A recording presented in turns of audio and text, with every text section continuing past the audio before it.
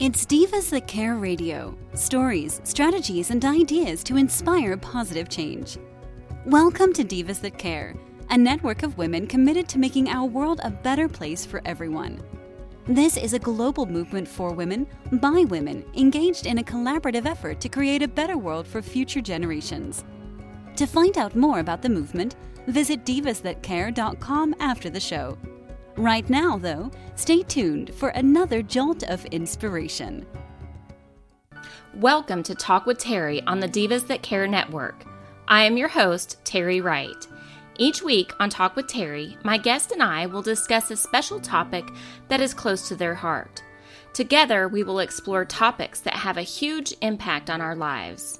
Our mission is to share the wide range of strategies my guests have developed or utilized to make a difference. Welcome to Talk with Terry. Today, my guest is Maricely Marte.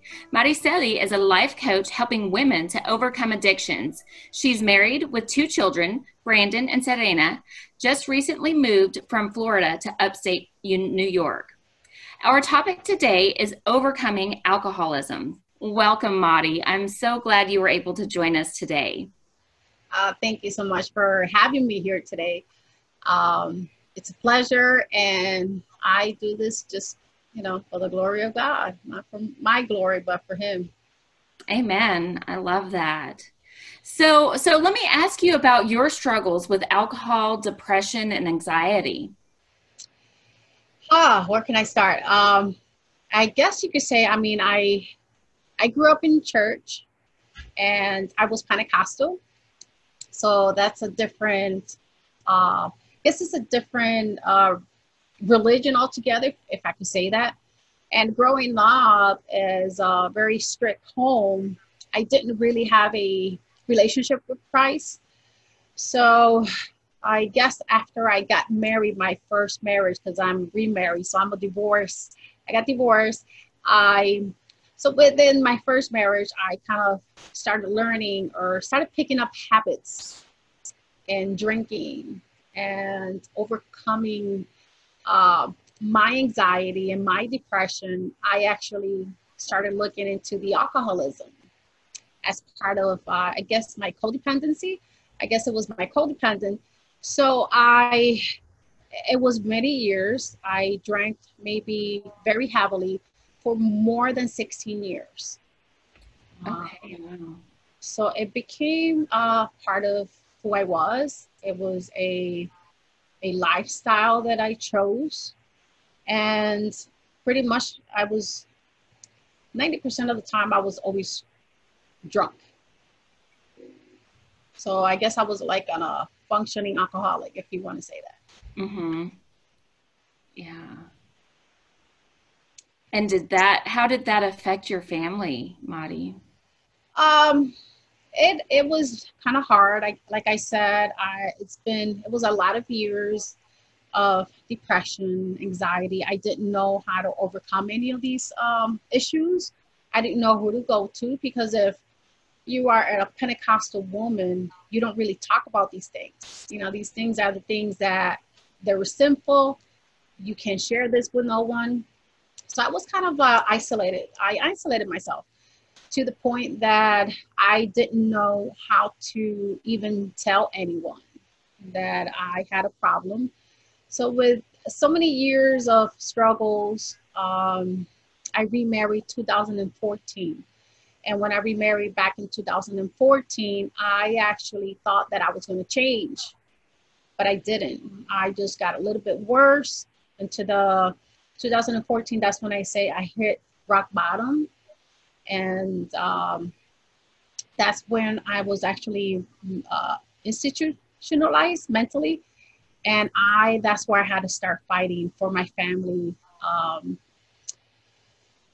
Coming out of the alcoholism, I had to take a lot of different steps. So coming back from that, I was at the hospital about 3 to 4 days. And coming back home, that's when I had to make a decision to either continue going where I was going or to change my lifestyle.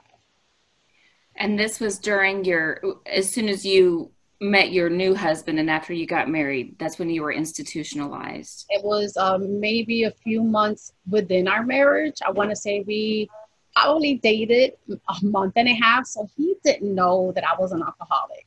He just thought that I drank heavily and that I partied too much or something. But it was something that he was not aware. Oh, okay. So were you still in the Pentecostal religion? Were you practicing?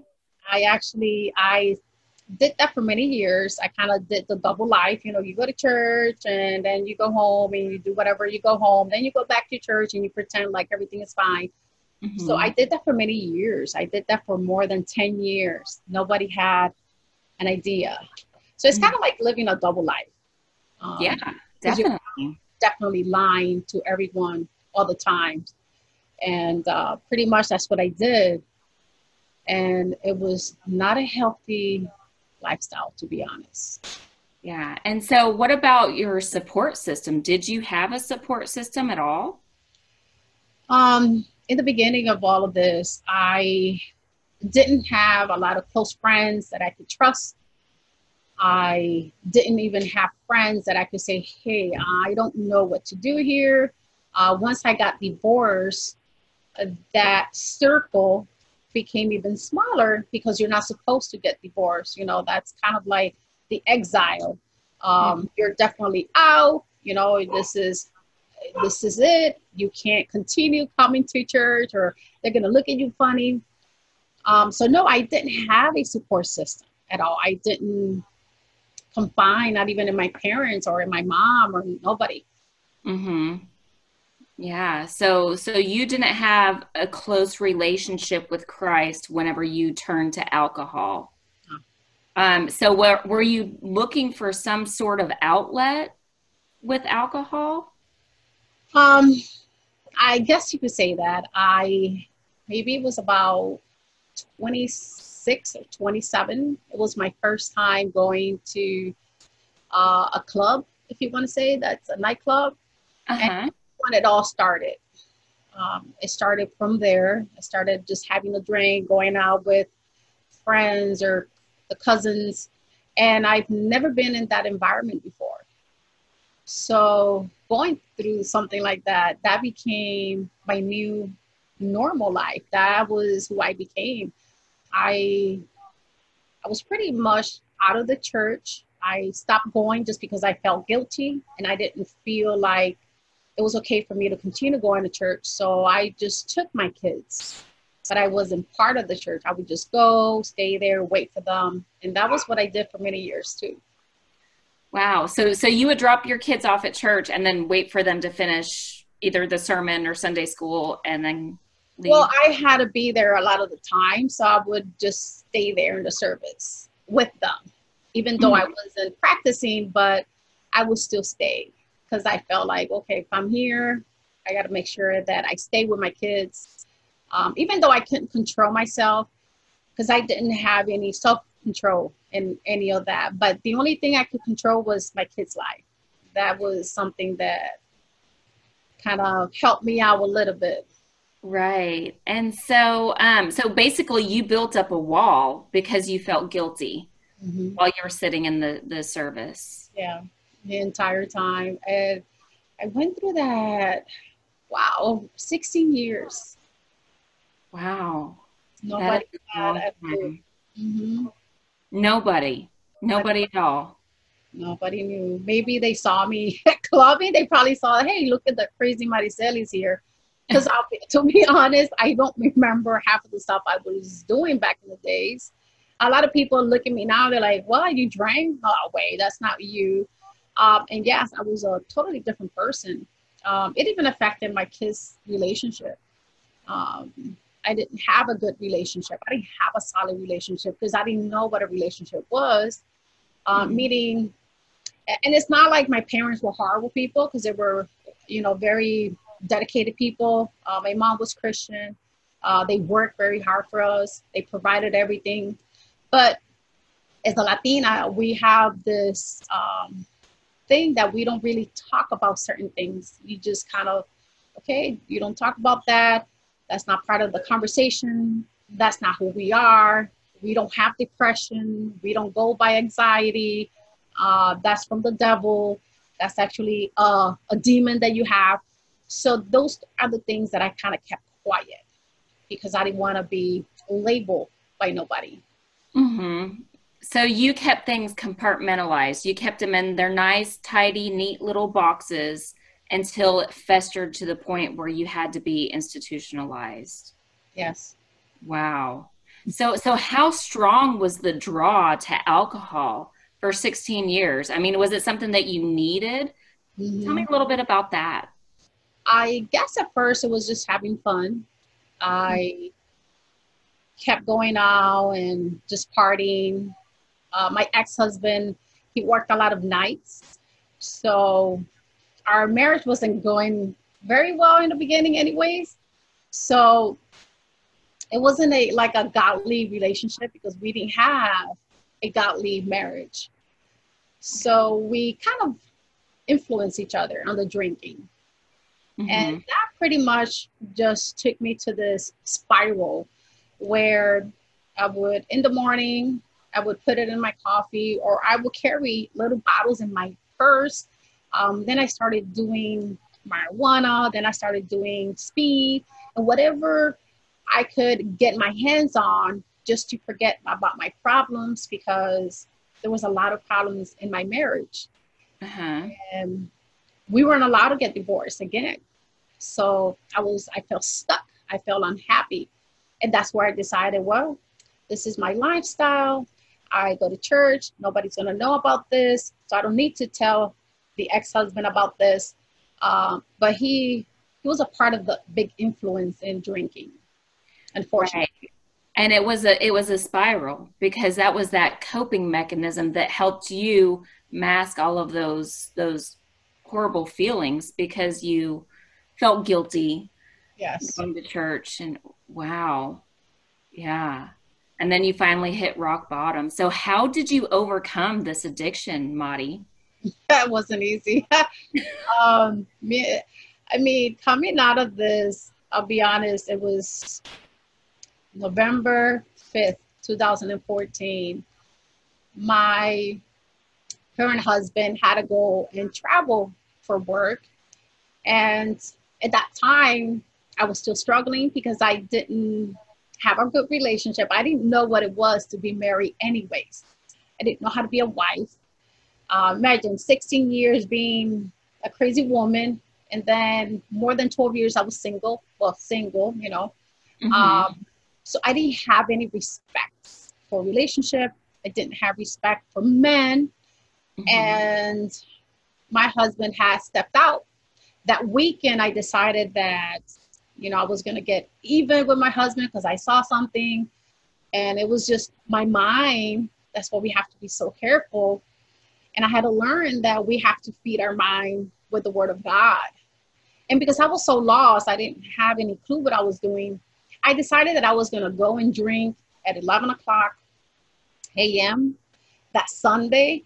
I didn't get home till like maybe 7:30. I don't know how I got home. I don't know what happened. I Mm-hmm. guess the hardest part was that I attacked my kids that night. My kids were very afraid of me. I guess I hit my daughter and my son. They called my mom. My mom came over. She was trying to calm the situation down. But if I was messed up with drugs, Mm-hmm. alcohol, I was totally gone. So whatever happened that night, I don't remember to this day. And that was when I was taken in that night. And that's more than likely a blessing in disguise for you, Yes. Madi. Mhm. Yeah. So coming back home, that was the hardest. That's when, you got to fight these urges. Because I know that God, Christ could have just fixing the problem like that for me. He would have said, okay, you're no longer going to have any desires. But to be honest, it's taken 6 years for me to 6 years of a progress, to grow from and to change, to build a relationship with my kids. Because since that time, There was no relationship after. Uh-huh. So when my son saw me that night, he said, "Mom, you turned into this monster." And that's when I guess I kind of told him, "Oh, I hate you. I wish you were never born." So all those ugly things came out. I don't remember. And still today, he carried that. So, even though he was maybe 15 years old, 16 at the moment, I had to come and face that. Oh, my husband was still out of town. He wanted to come back, but I said, no, this is something that I have to face. I have to go through this. I have to stay in the hospital. I'll see you when you come back, and we'll work from there. Mm-hmm.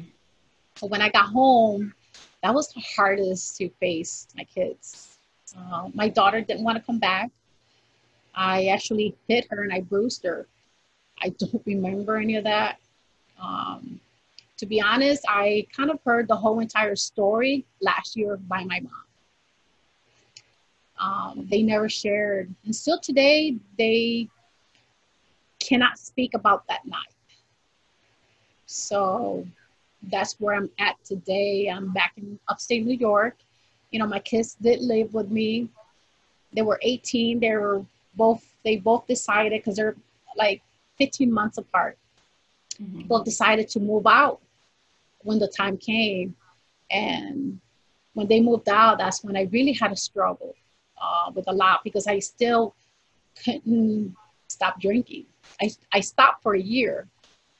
And in 2015, I kind of developed a support system for myself, a private Facebook group for women. And from there, that's when the healing started for me. It wasn't easy.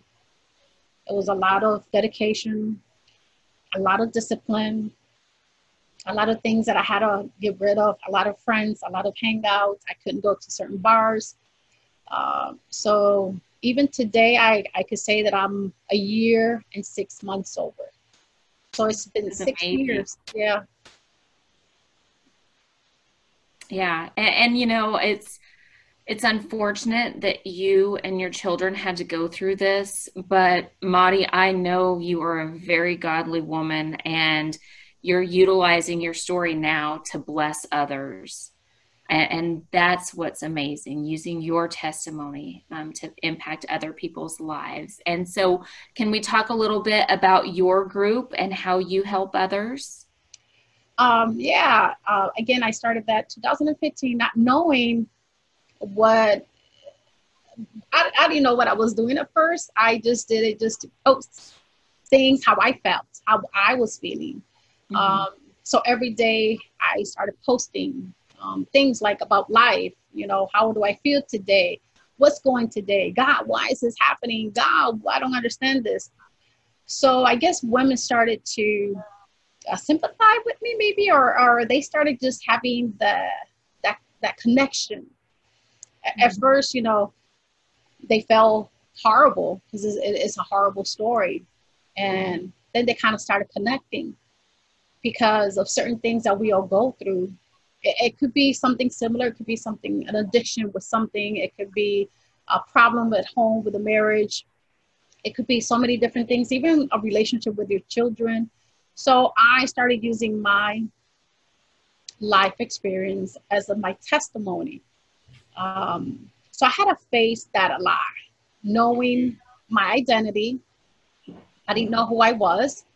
So I had to learn first my identity. So that means I had to go back, face my past. I had to heal that wound. Then I had to align my entire life. I had to align everything, and I had to find a purpose for this whole group. Mm-hmm. And that's when I developed that. And today, I want to say there's about 2,080 something ladies in there. Wow. So, yeah. That's awesome. And so what gave you the determination to do this? I have no idea. To be honest, I still don't know because I was not comfortable doing that. I wasn't even present there. I would just post things every morning. So I made it my determination that I was going to do that in the morning, at noontime, and in the evening. So I went through that emotion in 2015, then 2016. I guess that's when I started being present, or I started talking about what happened. Mm-hmm. And I started developing things for the group, book club, to meet other women. I met them personally, and they started reaching out to me. I did my first conference in 2019. So it was about deliverance. So it was all about, the healing, who I was, how I came out from that deliverance, the steps, the discipline I had to take. Because an addiction person, you might lose an addiction, but you might grab something else. So we have to be very careful with that. Mm-hmm. So I had to do a lot of searching within. And still today, I didn't know what coaching was. I want to say maybe 2 years ago, it was when I started being interested in coaching. What is this? I became a wellness coach just to help myself to lose weight, to have a better, healthy lifestyle. And then I kind of saw, oh, wait a minute, what is this life coaching? So that's when I started learning about it, and I became a life coach. And I started doing it privately with some women. And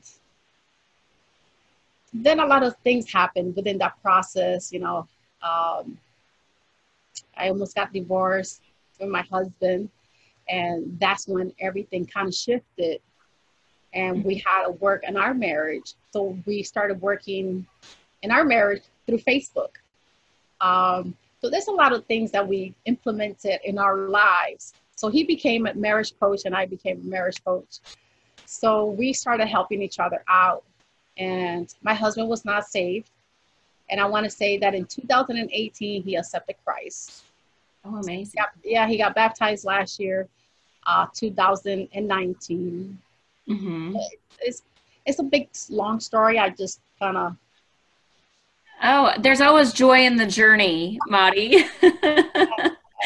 Definitely, yes. Well, it has been a true pleasure, and I'm super glad that you came on this program, and I would love to have you back at some point in time. Awesome. Is there a lasting thought or a favorite quote that you would like to share with the audience today? Yeah, there is something that actually helped me through, and that was Hebrews 11:1. It says, now faith is the substance of things hoped for, and the evidence of things not seen.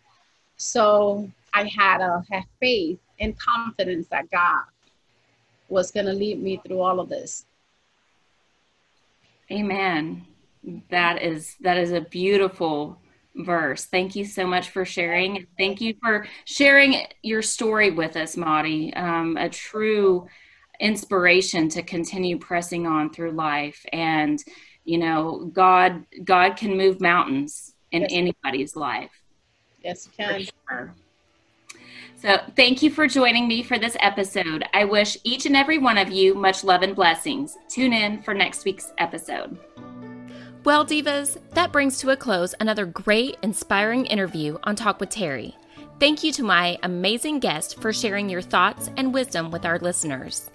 Divas, if you would like to connect with us, go to www.divasthatcare.com. Here, you will also find many amazing episodes from many wonderful and inspiring people.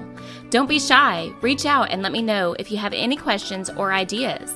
Or hey, just leave me a comment. Thank you once again for listening to Talk with Terry. Thanks for listening. This show was brought to you by Divas That Care. Connect with us on Facebook, on Instagram, and of course on divasthatcare.com, where you can subscribe to our newsletter so you don't miss a thing.